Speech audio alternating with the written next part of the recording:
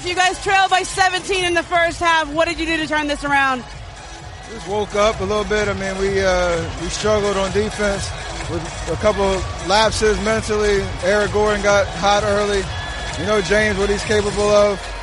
Even Trevor got involved offensively, and that fueled their defense. And so we can't afford to do that in Game 7, obviously, on the road.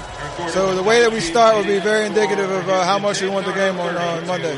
We all know about China Klay. Is this Game 6 Klay? He's done it before. I mean, I remember 2 years ago in Oklahoma City. He played amazing. Tonight it was all about him just getting great shots and having confidence to knock them down. But I think he got most of his confidence off the defensive end because he played amazing.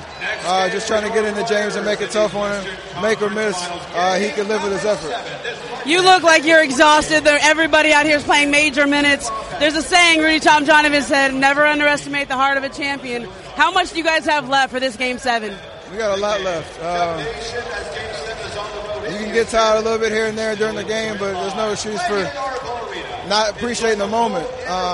I looked over at Trevor, the reason in the middle of the fourth quarter, and we just both said to each other, this is fun. This is what you love about NBA basketball. And, if you can't push through for 48 minutes in this type of environment, then you don't love the game. Speaking of fun, how great was it to see Patrick McCaw out there in the fourth? Oh, it's big. I mean, we obviously know what happened to him in Sacramento and the way that he fought behind the scenes, trying to get his body and his mind right to get back on the court.